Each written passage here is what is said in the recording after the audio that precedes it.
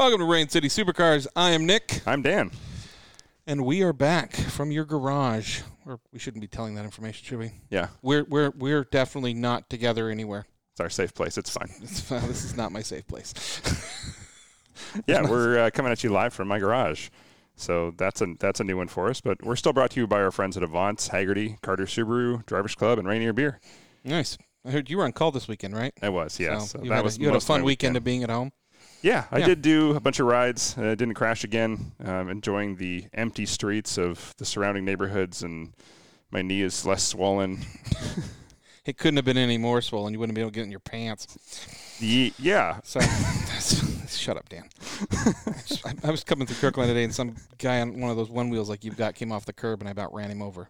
Sure, I was swerving to hit him, but I almost ran him over. So, teach him I feel like one of those old guys on my porch, like, get off my lawn. So, yeah. It's been kind of nice. Been riding through the streets because it's just, there's nobody around. Neighbors are friendly. That's still good. I got my brake rotor in today. Ooh, fun. Yes, you saw that. So, if anybody didn't listen to our last episode, you didn't hear that Porsche brake rotors cost $9,400. In case you're curious what a carbon ceramic rotor, not one, singular. not a set, one cost. Yeah. And I ordered one, not at that price, thank God. And they left it outside my door today. So I was really glad I was home. So thanks, okay. United States Postal Service, and the place that shipped it and just left it as no signature. I feel like if somebody had stolen that, I don't know if they would have known what to do with it, like let alone if they opened it up and would know what it was. So I see some guy driving along with a Honda Civic with one rotor. So, yeah. Really good braking, though. One 420 or 10 millimeter, whatever it is. Absolutely. You can make that work on a Civic. It's center locking. Absolutely. Civic with a center lock. Yep. Happens to the best of us. Yeah. So we have a guest today, so we're making our intro a little shorter. But I do have the Carter Subaru tip of the week. Give it to us.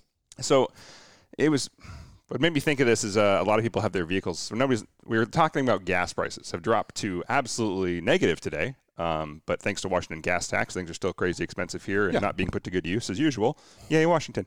But it got me thinking, cars are sitting, and they've been sitting for quite a while. A lot of people aren't driving at all. And somebody asked me the other day, do I have to worry about my gas in my car sitting here? And so I did some research because I was like, I wonder how long it does go bad here.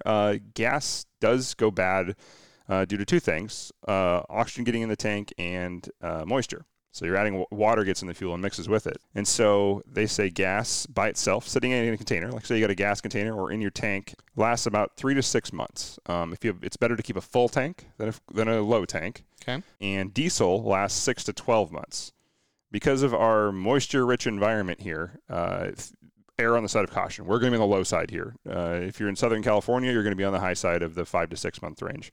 Still, major point here that one, never leave your car with an empty tank sitting, no matter what it is. And if you are going to leave it longer than the minimum of 3 months, or diesel 6 months, you can add a fuel stabilizer. And fuel stabilizers last up to 24 months. Here, just divide that in half. So 12 months. Okay. So that's about the most you want to get out of half, it. Yeah. Those of us with dirt bikes, power sports equipment, even lawnmowers where things sit and you don't go all the way through, make sure you're flushing your tanks out if you have to. If you have to drop your tank and drain the fuel, you can do that. But the best thing you can possibly do, drive it. Keep it topped off and drive it. And you can't turn bad fuel good. Once it's gone bad and that water's got in there, adding a fuel stabilizer isn't going to revive it. So what do? Do you run it through the car or just you got to drain the tank? Drain it out. Drain the tank. Okay. Yeah, that's always simple. Yeah, not easy to do. So drive your car. So that's the best thing you can do. Got to get a garden hose and just suck. Okay. Yeah. Yeah. Okay. Nice. So there's my quick intro before we introduce our very excited to have our guest today because I'm a fan of his work. I am a big fan of his work, and before we started this, I found out that not only is he from Spokane, but we went to the same high school. So that's kind of cool.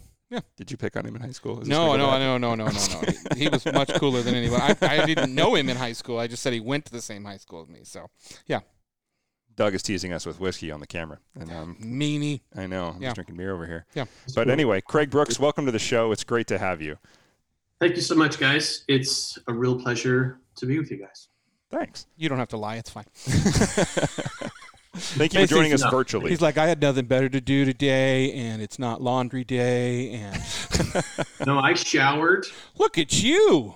Clothes. Oh, my gosh. I put on shoes. I forgot something. It's weird that the small things we used to take for granted are big things now. It's like, I showered today. Like, is that not something you used to do? Like, no, it's not. So, Craig, thank you so much for taking time. And the people can't see this, but he is sitting in his lovely garage with a beautiful, beautiful car we should talk about later. But so you may know Craig from such films as.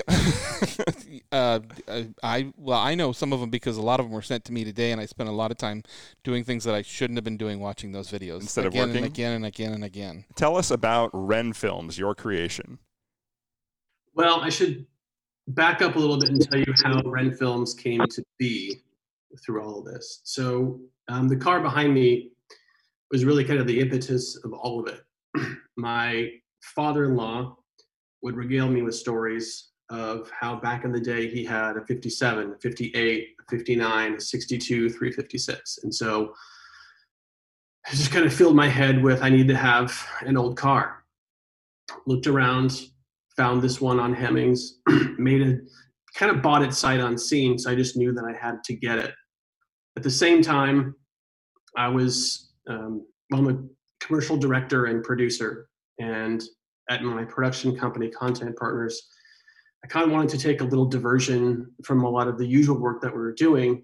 And so at the time, I made a big personal project film. It was a big 10-minute cinematic documentary on a motorcycle builder and a furniture maker, which really got me thinking about doing different kinds of work, doing things that I really wanted to do versus all kind of the commercial stuff that we were doing. So that was really in my head, and I just got in this car. And then a buddy of mine said, "Hey, have you been down to the vintage races?" And I was like, "No, I've never been down to the track." And so he said, "Well, why don't you come on down with me? They're having some races this weekend, and we'll go check it out." And I was like, "All right, I guess." And so I had thought like vintage races were old cars, old guys, just kind of putzing around the track, and that it wasn't this cool thing. So we pull up down at Pacific, park the car in the trees, and I get out, and it's the big bore cars are going, and it's loud as shit, and they're just going full on. And I was just like, I had no idea what was going on. And so I spent that entire day walking around the paddock, looking at the track with kind of my jaw open a little bit, kind of like, what is this crazy world that is happening? And who are these people? What are these loud cars? And they're super cool.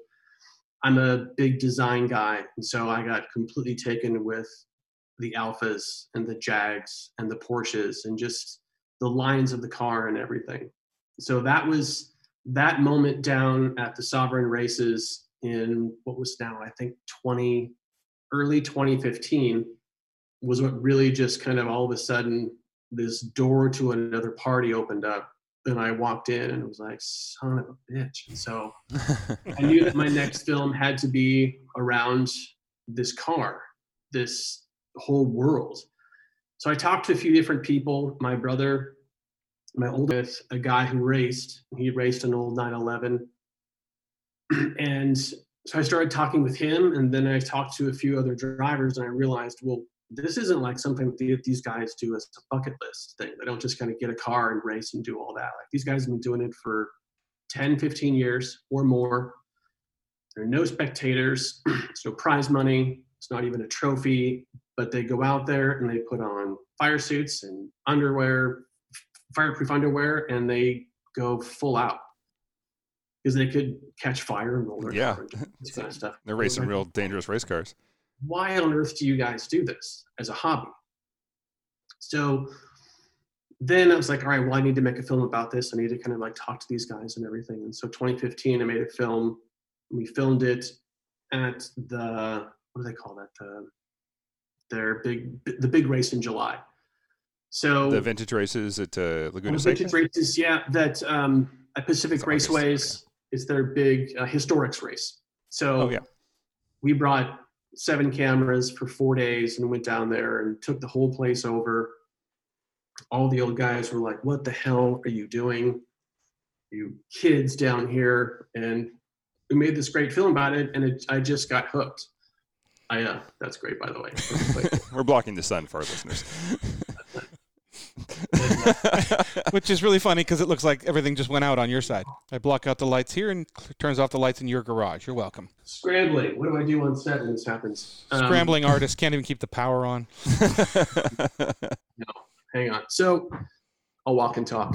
So that kind of started the whole thing. That's where, and when I did that film, that's where I met Don Kitch, and we just hit it off like two peas in a pod. And he really helped explain a lot about racing. He helped us kind of put a lot of that first film together. And so from there, that's when Ren Film started. And so it started as a purely passion-driven project where I just had to figure out what this event was. And then that just started to peel back the layers of who are these guys? What do they do? At that event, I met Cameron Healy, who was racing his 911 RSR. We had some conversations through Rick Danielson in the 356 group. He just said, hey, Cameron's working on this really interesting car. You should ask him about it.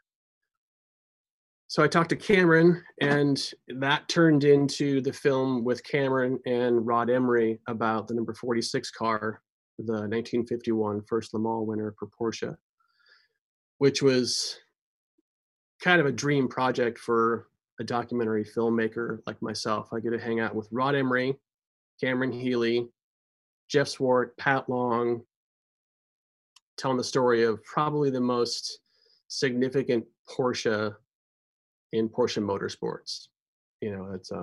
That sounds horrible. I'm sorry you had to do that. Yeah. Thank you for your sacrifice. Exactly. Yeah, and for the record, Rod Emery does not sleep. He truly does work all the time. I was there for the 7 days before the car went up to Pebble Beach, and I said, I'm going to be here every minute that Rod is here. And I couldn't do it. I tried. I couldn't do it. Couldn't do it. Let's go back a little bit. Like I said on the introduction, you grew up in Spokane. You're a Tiger, LC Tiger. How did you end up with this passion of filmmaking? And before we get into the later filming, where'd you come from? Born in Montana, grew up in Spokane. Went to high school. Went to school at UW. Stayed here for a few years afterwards, and then wanted to kind of chase the Hollywood dream kind of thing, like a bunch of stupid people do. And so moved to LA and wanted to be on the other side of the camera to start. And so I ran that whole rigmarole for a number of years and realized that's a pretty difficult way to make a living. And so while I was there, I did pretty much everything. I drove trucks. I was a PA. I was transportation. I was every menial job. I was the worst bartender ever. And then I was on a kind of a low budget indie type film and realized that, the person who really has all the control here is the producer. I need to have that job because this sucks. So I went to the Kinko's on Sunset Boulevard and made up a business card that said Craig Brooks producer on it. And lo and behold, I was a producer. That easy, huh? Just like that in a Cracker Jack box. Okay. And through some really great friends, they helped me out and kind of gave me kind of a foot in. Started producing music videos, started producing still campaigns with Warner's and NBC and CBS all around the lot. Then moved to New York, doing the same thing, kind of expanding the reach a little bit. And then after kind of getting that merit badge, moved back here to Seattle. Anything we would have heard of in the music video world or anything? No, but it was, I can't remember now, but he's big into polka, big thing, yodeling. Yeah, absolutely, yodeling and polka. Yeah, sure. Yeah. I can't remember anything. I think there was one for LL Cool J and one for Pink, but it wasn't. I'm pretty sure we would have heard of those. Up and coming artists, I think. Yeah. Super. Yeah. Small time. Nice. Ladies love Cool James. Come on. Okay. Sure. Hello, Is that Cool what J. this? Is that what it's? I didn't Yeah, know that. ladies love Cool James. That's Wow, what it I am stands for. so white.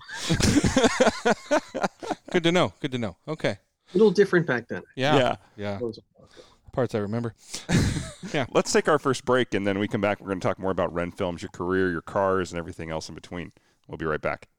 We spend an average of 8 hours and 41 minutes a day facing screens. Laptops, smartphones, tablets, even digital refrigerators. But what are we really connected to? Isn't it time you connected to something greater? Sometimes the best way to connect is to disconnect. This moment of escape was created by Haggerty for people who love cars. And we're back. I did not swallow that well. Sorry. That's a great way to bring back the show, Nick. I had nothing to do with that. I really apologize. So I got to act like I've drank a beer before. Jeez. Straight out of high school, huh? Pretty much. Like, wow. Oh, Yeah. That's good. That's So, the Spokane boy. yep, that's the way. Yeah, I learned that. I learned that at Lewis and Clark. I mean, no, I never drank in high school. So, not at the school at least. So, yeah. So let's talk about the vehicle behind you. Our listeners, obviously, you have to describe it for them. Yeah. Paint a picture. This is a 1963 56. Go to our Instagram. It's all over there. On our site, there's actually a film that we did as well out in. So this is kind of the impetus. It's just bought it off of Hemmings. Really had no idea what I was getting into. Great story. When it arrived, I was out of town on a shoot. Wife had to receive the car. She said, "The car is here. What do I do?" And I go, "Well, just drive it home." And at the time, we lived up this super, super steep hill. And so she's in this car. It's the only time she's ever driven it. And she drove it up the steepest hill in a completely untuned car.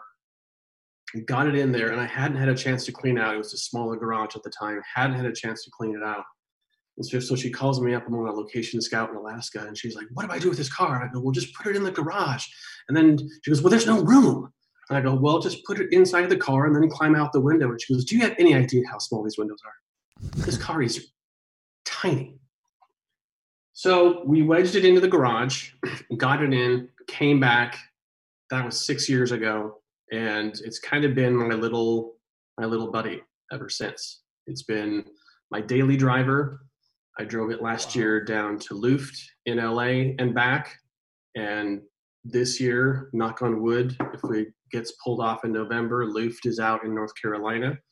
We're going to drive it out to North Carolina as well. And So it's a real garage queen, is what I'm hearing. Exactly. So, yeah, that's the problem. Yeah, it's super clean. It's gorgeous. It's a great 20-footer. It's a super project car. The floors, I like to say, were put in by Stevie Wonder because the is really curious. When I dropped it off at Acres, I'm sure you won't mind me telling this story. When I dropped it off at Acres to have him check out the car, Denny took a look at it and was there for a couple of days. And then I called up and I was like, "Denny, what do you think of the car?" And he goes, "This is the biggest piece of shit I've seen in 40 years.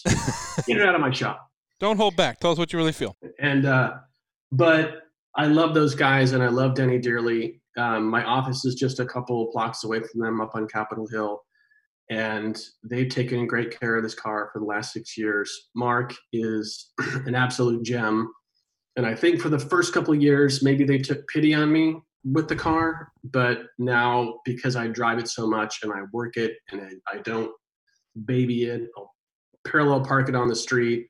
I've got a photo of it parked in between a cement truck and a garbage truck up on 12th Avenue. And it's like, but I love driving it so much. It couldn't be more analog, and yet it couldn't be more me. It's just great. Have you always been a car guy, or did you sort of stumble into this when you were, like you said, you weren't making car films before, and then you went to the vintage racing, and it kind of opened up that passion? I was never a car guy. I was kind of a motorcycle guy, kind of growing up a little bit, but I was never a car guy. And I'm kind of a car guy now, but all of my friends and everyone else knows way more about cars than I do. I couldn't really fix the engine on this. A lot of my buddies know the technical nature of what this light looks like versus this and everything. But I just kind of love this car, and I love its super quirks about it, and I love driving it around. I love hearing and talking to all the guys and all their knowledge of the cars. But really, it wasn't until the conversations with my father-in-law about the cars that he had back in the day, and then he showed me a picture of it. I wonder if I still keep it inside the car. I kind of tuck it up inside. Just when I drive around, I see it. Was when he had a 62 that he drove cross country. But it really wasn't until those conversations that it really, I was like, man, that's a really cool looking car. And being a design guy, I was like, that's really great. I feel like I need to have one. I should get one of those. And I was originally looking for a 912 because it was kind of the poor man's 911 because it still looked great. It wasn't this expensive at the time. And then I saw this on Hemmings, knew my father-in-law, was like, these are the greatest cars. And so I just instantly hit him up. I was the very first one to call him on it. I gave him $100 to hold it. And then I was like, what do I do? What am I doing? So, but that really started the whole thing. I think that's such a cool story in the fact that, and I find that a lot when I talk to people, obviously with the Jags and the Triumphs and things like that and the Porsches, these people took these cars and they drove them across the country. Like, yeah. I mean, so many, I have a good friend of mine whose father went to West Point and he took delivery of a Porsche when he came out of West Point and they drove it across the country. Like, it's just, it's the cool stories in the history. So do you know the history of the car? Like, do you have the whole history as far as what happened and when? And the earliest photo that I have is from 2001 when it was red. Okay. And I can't track it back any further. It was originally white from the factory. This is a 60, but it currently has a 64 engine in it. Okay. So it has like 10 more horsepower. Ooh. Hey, that helps actually, in a car like that. So, yeah, a lot, actually. Although, after this time, it probably only has like 55 or something like that. But I don't know much. I got in touch with I bought it from a dealer back in DC, and it had been flipped 3 times before the guy that I found who had it in Texas. And chatted with him briefly about it. He didn't really do anything to it at all. He just drove it I think he had it for a year or so. He bought it from a guy in Michigan. The best receipt in this whole thing is from 2006 when Vic Skermantz did the transmission work. But beyond that, it came with a can of paint and 4 brushes. That works. I mean, could have come with 5 or 3. That's the only difference. I think it's great that you really drive it. Like that's a big deal with cars like this. So yeah, you got to keep them. I love it. I think it is, racers talk about how you drive a slow car fast, and I feel like I drive this really fast all the time. Yeah. It's a lot of fun to drive a slow car fast. You just get all of it, you're taking everything out of the car. I have my Nissan Altima rental. I've been doing the same thing. I've noticed there's a few extra scratches on the wheels there. Yeah. Please tell me it's burgundy. It's God, no. The most generic rental you've ever seen. But we do joke in the fact that it has a backup camera and his Porsche doesn't. So. It's true. Yeah, my Porsche does not have a backup camera or anything with it. Yeah. Well, I don't have seat heaters. I don't have Bluetooth. I don't have sound deadening. What were they thinking back then? Right. That's okay. I don't have windows on my car, so we'll call it a win. So let's talk more about your film projects.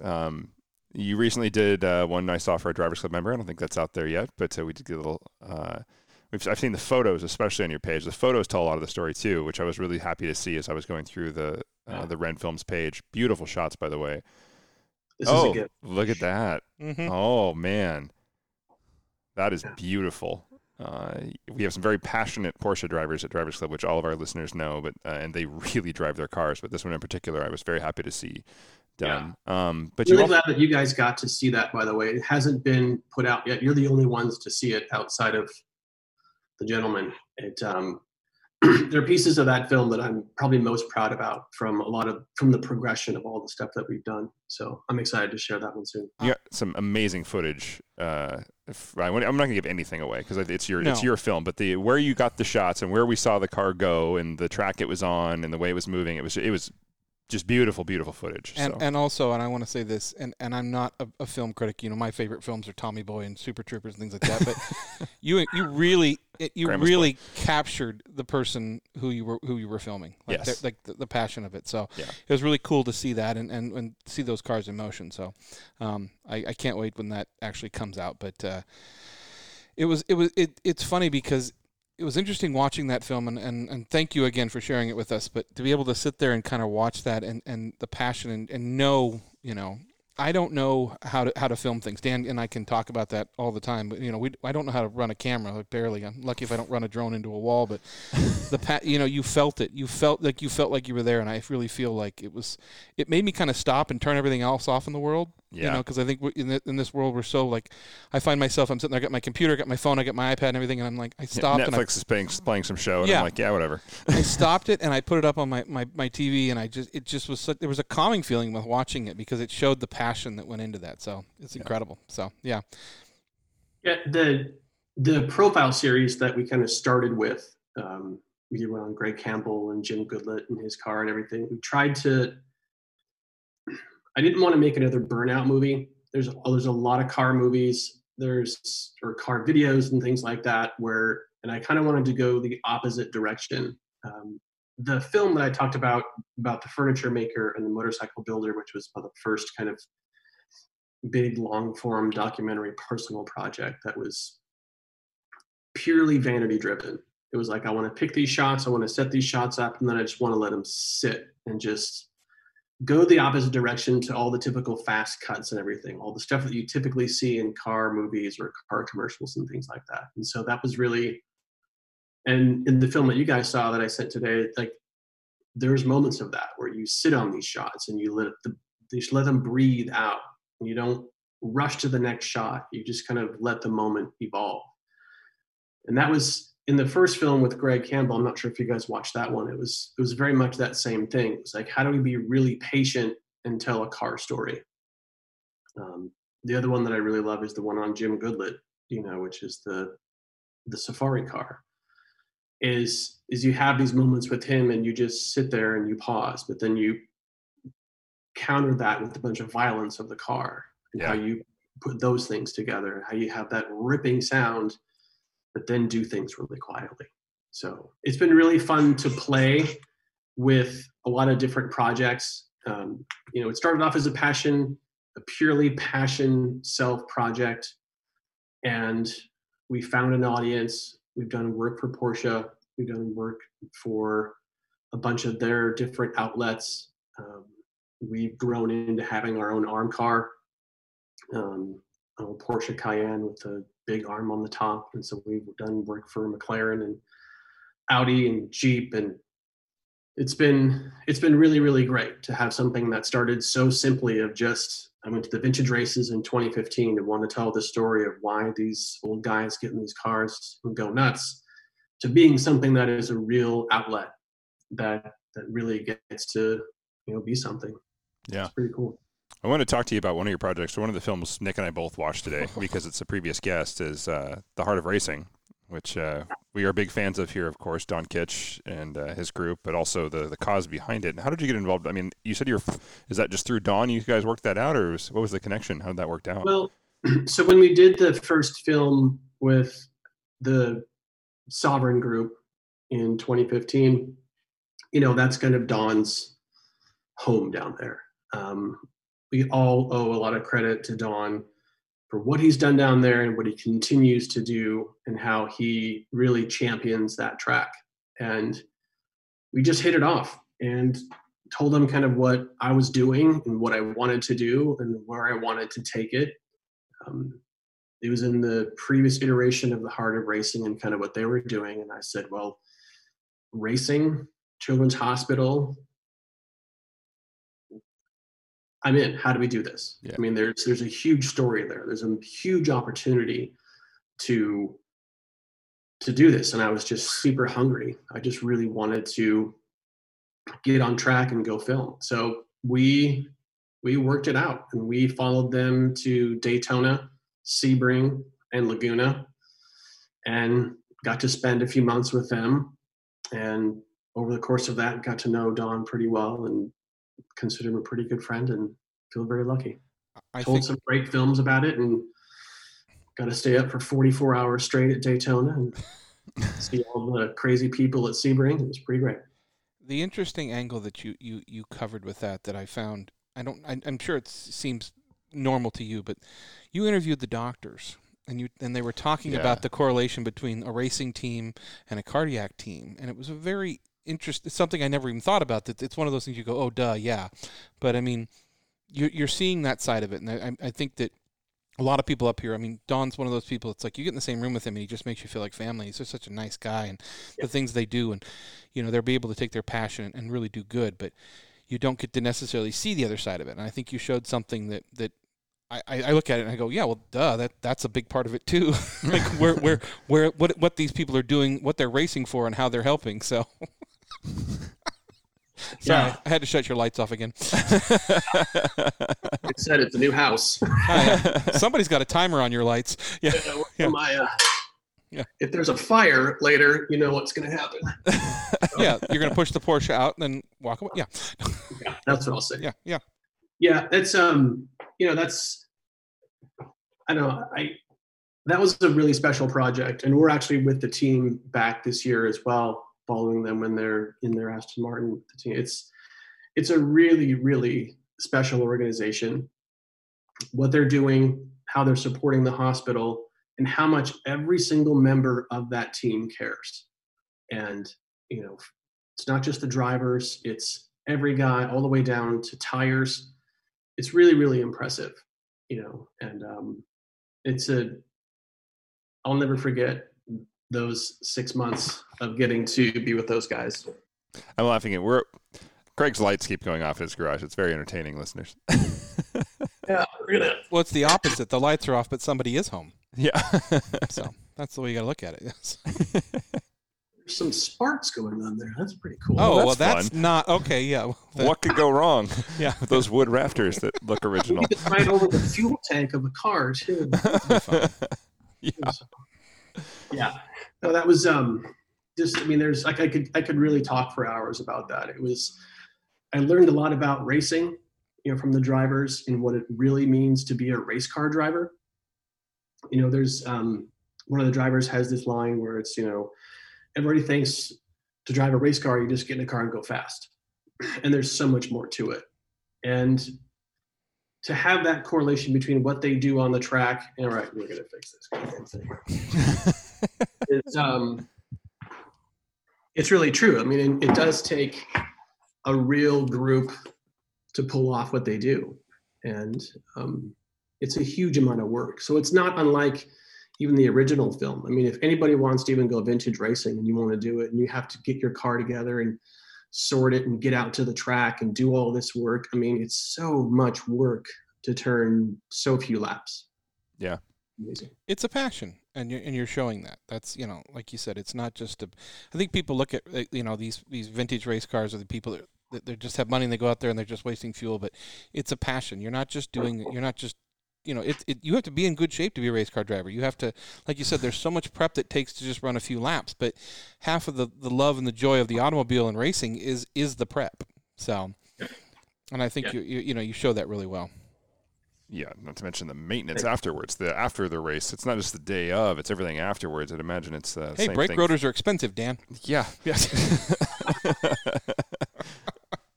What do you have? What's your car? I have a 2014 Turbo S, and I bought it with 3 good rotors. With 3 good rotors currently. Yeah, I bought it at 27,000 miles in Delaware. It came from Bellevue. It went to Delaware. I flew over there, bought it, drove it back. I have 45,000 miles on the car now, and it's been all over the west side of the U.S. and has a lot more to go. You drove it back from in 3 days. Yeah. Nicely done. Yeah. So you can get me in a car for as long as I have vacation time to be in it, and I'm happy. I think people underestimate that when I say it, but I'm like, 6,500-mile road trip. Let's do it. Well, technically, all you really need is a good cell phone signal. You could work from a car. Yeah, I can. I have worked from road trips before. Sure. So, yeah. Always working. Yeah. Always working. Always So working. is there a genre of motorsports or something that you want to do? I mean, I don't want to give away, your secret sauce, but what would you like to do? What would be the film you'd like to make? Oh, that's a really good question. And I expect a good answer. I was going to ask the same one, actually. Like, Yeah. what's that Yeah. film that's out there in your head you haven't made yet? I have Well, mine even. yeah, I just I've, there's no talent. Mine doesn't involve cars, but I want to talk about it right now. Small woodland creatures. It's like Bambi. That's a really good question, and I've been thinking about it a lot. I have a number of ideas on a whiteboard just over there, but nothing is really totally jumping out. There are places I want to go. There are tracks that I want to film at. There are locations that I want to film at. And there's no shortage of really interesting people. So it'll be a combination, I think, of a lot of those things. I'm curious by nature. I always wonder why everybody does what they do. And cars have always been a part of the story, but I never wanted them to just be the story.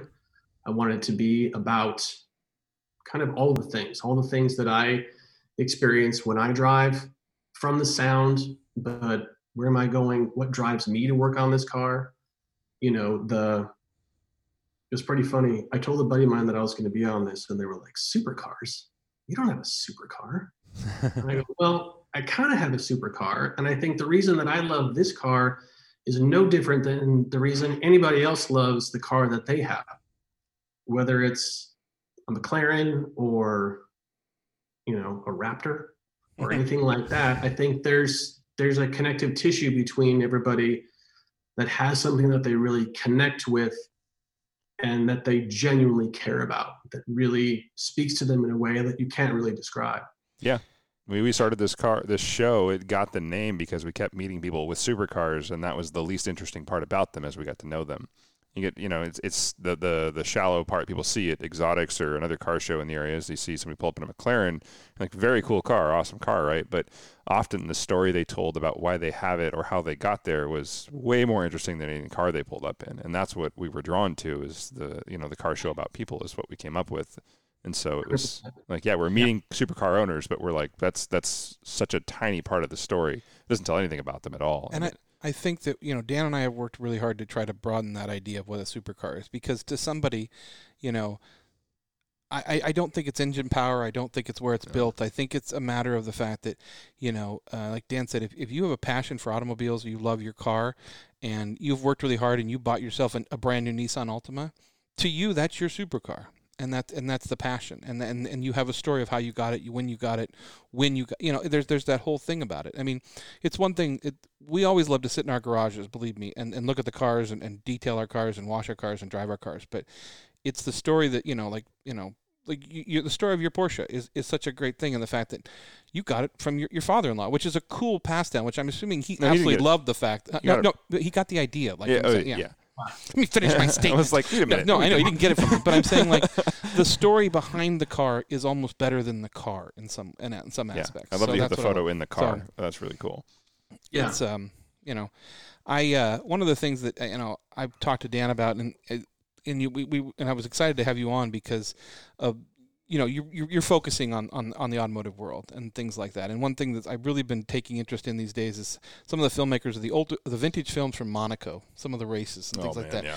And and it's fun to watch the cars go around, but I always like to watch for the filmmakers, and this is vintage stuff that I've seen, of people that show Monaco and what's going on in the town around the races and things like that. So it's always fun to kind of see the world. I always joke the fact that I hate NASCAR, but I will watch a film about how they design the car and what makes it go fast anytime. So, yeah. Well, and that can get us on a long conversation about what's a compelling story and what's really interesting. I think that I like that I haven't been a car guy my entire life, and that I came from a totally different kind of filmmaking, from a commercial lifestyle type filmmaking here, where I can appreciate this, but I understand the human behind it. And I'm just as I'm just as interested to know some of the details on the car or the style of car as I am about how they came to have the car that they have. What drives them to do that? Why do they spend so much time? Why do they exert so much energy on a car when it's a story more about the person? Yeah. Somebody and we have a chat going right now, but a really good question popped up. What's the best? What's your favorite story that you got to tell?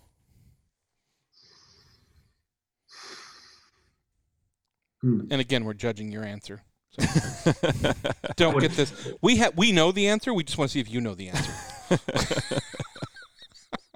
Well, I'm gonna divert that question into an answer that no one will probably really like. I think it's an amalgamation of all the different stories that I've gotten to tell, create a picture for me that just makes me happy and smile and gets me motivated to tell more. Greg Campbell's story is very different than Jim Goodlet's, which is, very different than, Wade's story. So, I mean, there's a very different kind of piece to every single one of them. And there isn't one that really stands out. I mean, I love a lot of shots in each one of them. There are a couple shots in Jim Goodlet's piece that just blow my mind, that I think are just absolutely incredible. But there's moments like that in each one of them. Yeah. I can relate to that entirely because everybody asks me all the time if they listen to the show, what's your favorite episode? And I'm like, well, here's 15 that I liked this moment of, but it's always bits and pieces. And yeah. No, Dan tells people any episode he's on. That's very egotistical. One where it's just my voice. Yeah, yes. Yeah. Well, Yeah. people assume it's his podcast anyway, so it's always been the joke. No. I think that you are showing the passion, and that's kind of like the way Dan and I went about this, is the fact that we wanted to get out there and show these people, like, not necessarily the cars, which you can't show cars through, a podcast, but we want to show the passion, and I think that's something that that's why I was really looking forward to this today. So this is my new favorite episode. Well, that's very sweet. Yeah, It was definitely a conversation when I got started of, does anybody really need another goddamn car video? Yes. About a car, and there were, at the time, we pulled up a bunch of different stuff and looked at it and we're like, man, this is so saturated with just, there's so much out there. And so, I think we just kind of just went and did it. And we just wanted to do it because they're for no other reason than our own curiosity. And we had these conversations of, well, how do we tag it? Do we do this? We need to get to a certain number of followers and all this. And it was just like, that was never the goal. That was never anything around. It was never to get a bunch of subscribers and monetize a YouTube channel and do all that. It's like, I was perfectly happy if 10 people saw it or 10,000 saw it. It didn't really even matter. It was just more around, how can I put together enough films and meet enough people because of all the questions that I have. I think that, we look at the world, especially the YouTube world and the automotive side, it's saturated with content of people going, oh, people want to see burnouts and people want to see drifting, by the cops and things like that. But I think your creations are so much more in the fact that, like you said, you don't care about the views. You're putting the product out there. You're sharing the story. And I think I wish more people would do that. I mean, obviously it makes you stand out incredibly, to the other world out there, but gives you staying power. That's for dang sure. I think nobody's going to go back and look at some of these YouTube creators and go, oh, I went back to their 2020 video and I watched their burnouts. Like, you can go back and watch your content over and over again, and it'll still instill that passion. So, yeah. Well, that's that. I'll start crying. It's not. That's really sweet. That's really nice to hear, considering we never really had the intention to really essentially even make it for anybody else. We're just making it for ourselves. But I think I think that's the point. Those other people out there, they're making it for what people they think they want. Yeah, you're making it for yourself, and it because people share that passion. So yeah, it's something interesting. It's also the other thing that was also very apparent is a lot of these people had never done something before, so they're opening up their kind of world for us to kind of come in, and so was definitely very apparent that it was a responsibility to make sure that we make something that they're happy with and they're proud of, that they will want to share, or even if they just kept it for themselves, just know that I feel really good about this, because you're really, it's to sit down and turn this around. And then I ask them 1,000 questions and everything too. It's like, you really get to kind of the heart of the matter on it. And a lot of these people are pretty private. So you want to be very careful. Yeah, we have run into that many times. Let's take a quick break. When we get back, there's some great questions in the chat that I'd love to address after the break. So we will be right back. Grandpa, what do you call this thing again? It's a 66 Ford Bronco. I think you got ripped off. Why is that, honey? It's got no Wi-Fi, no USB port, no Bluetooth. Exactly. I guess we'll just have to talk. Sometimes the best way to connect is to disconnect. Is that the window button? It's called a window crank. Cool. The faster I move it, the faster it goes down. This moment of escape was created by Haggerty. Being old is kind of cool, Grandpa. Works for me. For people who love cars. And we're back. Everybody has gone to the bathroom. All the beer is gone. We're good. So this is a question that I kind of wanted to ask you, because you said you went down to the Kinko's and made yourself a business card. A business card. What does a producer do? Like, I always figured it was the guy that made business cards. Business cards. Yeah, the Kinko's big business guy. Like, what does he do? Yeah. That's a good question, I think, because I asked it. Well, that's a great question. Thank you. Exactly. You are from Hollywood. You're great. Thanks. Well, they do a lot of things. There's varying levels of producer. EPs, executive producers, tend to put all the money together and distribution and stuff like that. A lot of the producers are ones that do the nuts and bolts logistics of getting crew A to crew B to locations to permits. Then you have production coordinators, and people below them are assistant producers as well. And so you do a lot. You are the ones that really do the lifting to get the productions off the ground. Okay. So, but I mean, you didn't just start by going down and saying, I'm going to be a producer. Like, you were working like multiple jobs. I mean, give me an idea of what a day was like before you became that producer. Like, because you said you were tending bar and things like that. Well, I moved to LA to be an actor, Mm-hmm. like Yeah. a buffoon. So you do whatever you have to do to survive. And so you audition when you can, but you have to work. And so a buddy of mine got me a job as a bartender. I got fired from that because I was horrible. And luckily got super lucky and got connected with a woman who does private parties. So I would bartend at private parties all around LA. It's exactly what you think it might have been. Oh. But she was great, and she was perfect for me, because she was like, you know what? I don't want to get a lot of booze. Let's just do gin and tonics, vodka tonics, and some rum and cokes, and we'll just call it a day. And I was like, that's perfect. Yeah. 4 drinks. The answer is in the name. I can do this. And so, it's I always say, it is kind of a funny joke that I went and got business cards printed, and it's kind of, the big cliche, but it's exactly what I did. Printed them off and really hustled my way into trying to get work. At the same time, I was driving RVs for still photo shoots and music videos. And so a combination of all those different things. And so if I'm bartending at night and then I'm driving RVs like during the day,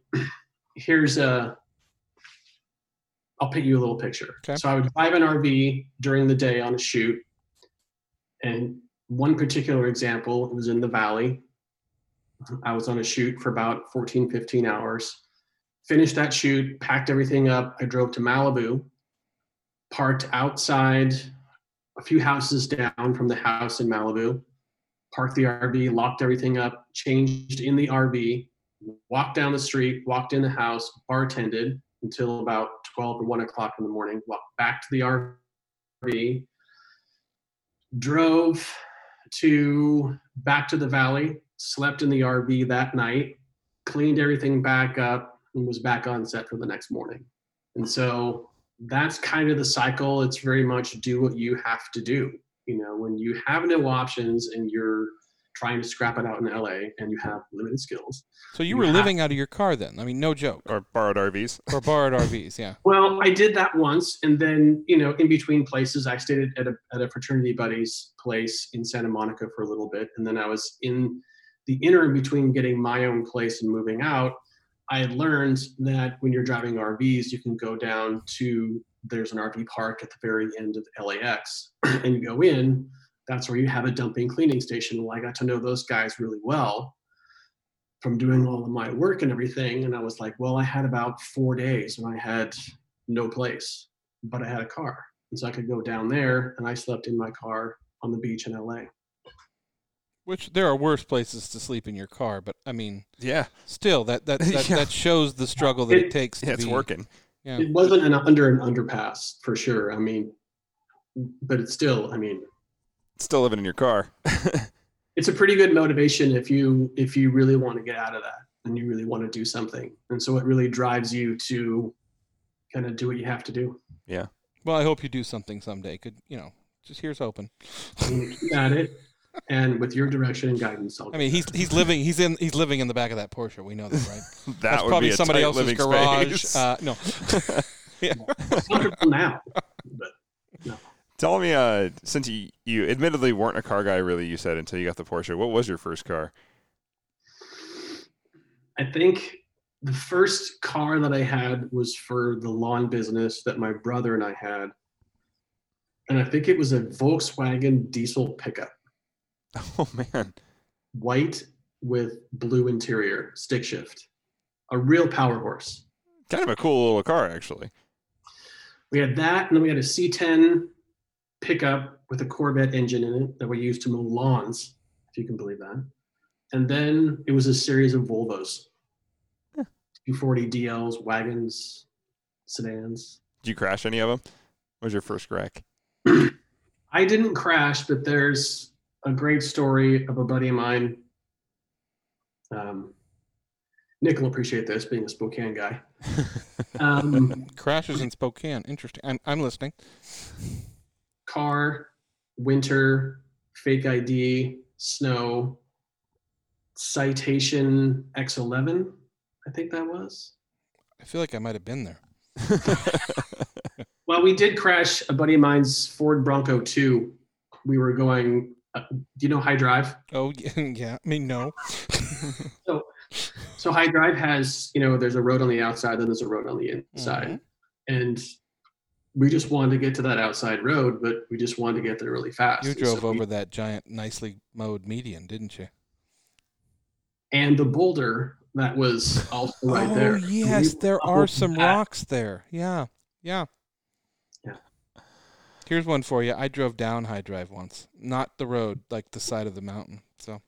Yeah. Well, then I definitely saw you. Yeah. You're like, oh, you were that guy. That guy. Yep. I've heard that a lot in my life. Oh, it makes a lot of sense. Yeah, and it all connects, right? Yep. Another good question we had from earlier on was, in your film career, do you feel like there's a story out there you really want to tell and haven't had the chance to yet? Have you come across a couple of those? Is there, you said you got a whiteboard of ideas, but I don't know yet. There's a couple out there that I'm not going to share that I'm hoping come to fruition. There's a lot of places I want to go and a lot of places that I want to film and use as backdrops for people's stories. Mm-hmm. So there's a couple really big ones out there, but there's a lot of just individual profile films of just people that I'm really curious about. Cool. You can ask. Dan and I will do one of your films. Totally. Yeah, I mean, Okay, good. As long as you'll work with us, we're producers now, so we're kind of a big deal. So, yeah. Done. Sorry, our audio cut out there to somebody else. Okay. I was like, what happened wait a minute. there? Okay, yeah. Yeah. Anyway. What were your guys' first cars? 1979 Ford Granada, and it was Granny Apple Green. My grandfather gave it to me, and I donated it to Spalding Auto Parts. You'll understand that. I didn't donate. I guess they took it for $100. I was going to cut the roof off it and make it a convertible, but yeah. I had an 84 Volkswagen Scirocco with every bad modification you can think of under the sun. That's a great car. Yeah. Not quite the GTI, but No, it was a really fun car though. It had a lot of room in the back with the hatchback, and yeah, I had some good high school memories in that. So He's trying to turn the tables on us. He's starting to ask us questions. I know. Hey, listen here, buddy. that's just my job. What was the first car that you guys wrecked? That Scirocco. I've never wrecked a car. Yeah. I I've wrecked a lot of have them. never been in an accident that hasn't been somebody else's fault. And I do not know how, because I am I used to be an erratic, crazy driver. Like, I got the Granada because my grandfather gave it to me, and my mom knew it was a rolling steel brick house, and I couldn't die. And I mean, I never hit anybody, but especially in Spokane, like with the fact of snow, like it took forever if you wanted to stop a Granada, you had to wait 6 or 7 blocks and wait take your time. So yeah, you've totaled a car. Oh yes, yeah. I know that. Never mind. I've totaled a few, actually. So yeah, the Scirocco I did. I rear-ended somebody. That was totally my fault. Young new driver and not paying attention, and that's what happens. And then I've been hit twice by drunk drivers and totaled 2 cars. That's three not, times. but that's three not your times. fault. Is my point. No. Like, I've never been in a car that's been totaled. I've had accidents where people have hit me, but no. Yeah, and then I jumped an RX-7. That you jumped a freeway with an RX. I did. Yeah. I did. Okay. Yeah. Yeah. It was Yeah. a lot of power. I'll ask you about that later. Yes. Yeah, it's a long. It's a great story. So yeah. So what is your favorite car and why? Like, what is? Oh, that's easy for me. That's Yeah. I don't even have children, but I think that's like asking somebody, what's your favorite child? I mean, right now, obviously, it would be my grandfather's 1959 Triumph TR3, which I restored, and has a great story because I had it restored in Post Falls, Idaho, by Phil Hill, Glenn Vaughn, his father was in business with Phil Hill, and so there's a whole story behind that. And it's something that I will never get rid of because he bought it for $1,000 in 1960, and it's like your Porsche. It's not fast. It doesn't have windows. It's it's a fair weather car. I would drive it every day if I could. It's not as reliable as I'd like it because it's British. So my favorite car is also British-ish. Yeah. It's British-ish. Yes. Yeah, it'd be Papaya Orange McLaren F1 LM. Those are different sides of the spectrum: cost and speed. Yeah, and, it's completely unobtainable. But why is that car your favorite? So many reasons. One, I think it's one of the most beautiful cars ever made. It's one of the best sounding cars ever made. I love that it's all naturally aspirated. I love that it came out and it was so dominating. There's a part of that car that's just like how they took on every race they had. That car was so far out of the league of almost everything else out there. Didn't they take that car to Le Mans and like a street car and win? Yeah, so if you bought a McLaren F1 LM, you basically got a street car with different parts inside of it, and that's how you raced. That was it.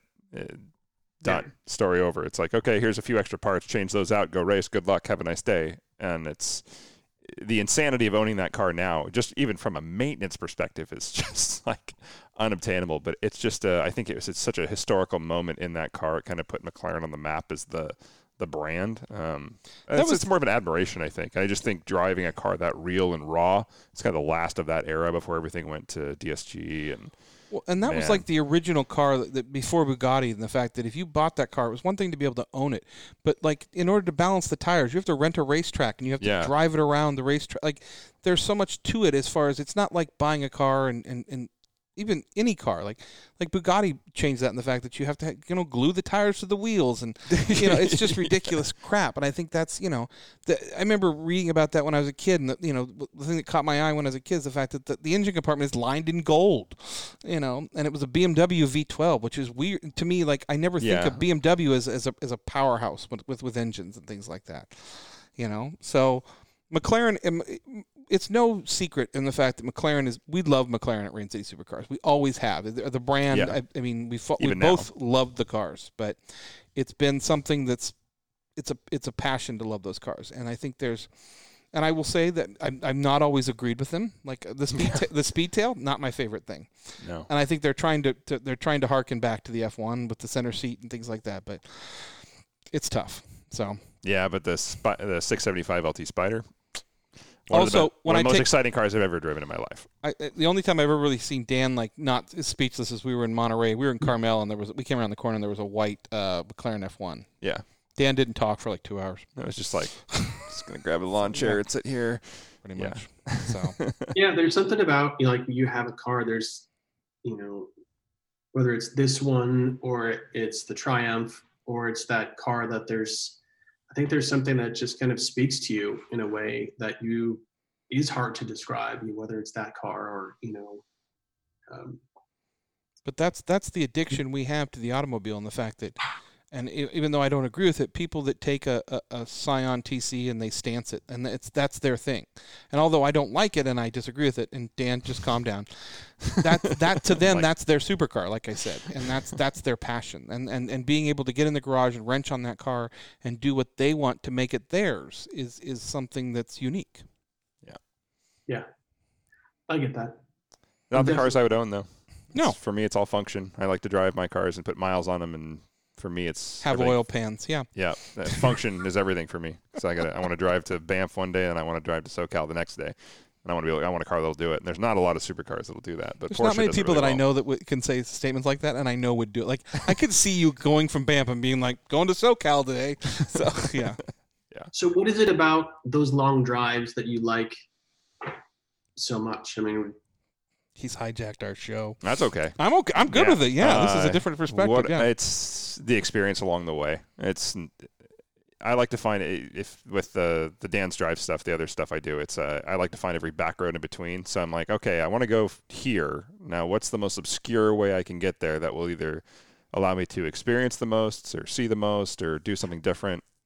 That's how Dan came up with our catchphrase. Yeah. His catchphrase. Yeah. So it's it's the story between, and it's everything there. Like, I mean, I've done tons of country road trips. One of my favorite spots, I camped in Moab out of the back of a GTR.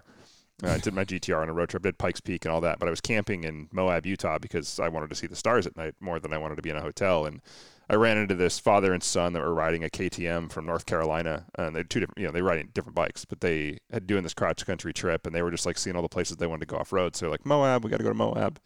So I hung out and had beers with them for an evening, and it was just awesome stuff like that. I met a lady from Quebec who was riding by herself. She had a planned road trip with the guy she was with. They broke up and he bailed, and she's like, well, screw it, I'm doing it anyway. And so she rode her motorcycle from, it was Montreal all the way to Moab, and she was on her way down to Arizona. She did the whole thing solo, had the time of her life, but it's like, it's those stories between and everything. Like, the roads are fun, and I don't know, you see so much too when you drive. It'd be one thing if I was driving to New York, it's not on my list, but I'd have a lot of fun getting there. What's a place that you would, like, what's on your dream drive list? Swiss Alps, probably. Europe, actually. Experiencing more of the back roads around Europe, and like probably a GT3 touring. Touring. There's that road that it's in the Alps, and Top Gear's used it. It's infamous. It's a switchback that I would be. I drove around Thailand. That was really fun too. Like there's places that are more obscure. Actually, probably New Zealand is probably highest on the list. I'd probably do that on a motorcycle though. New Zealand on a motorcycle is probably my next big bucket one. Well, let's get a GT3 and let's go to the Swiss Alps, and I'll film it. Okay. I like Doug's comment in chat here. I'm going to go back to the chat. Let's all buy GT3s and go to Europe. I agree, Doug. That's a great idea. European delivery. That? Doug's going to buy us all GT3s. That's what I heard. I'm seeing a bunch of GT3 European deliveries and a great story. One of my best stories, and Dan, you're going to have to help me on which road I was on. I had left Monterey Car Week, and I picked my parents up, and we were driving to Red Rock, and I was coming out of Mammoth and coming across. Is it Death Valley there? Yeah, I think so. Or Valley of Fire, Death Valley. Where's where like the Air Force does all their training and all that?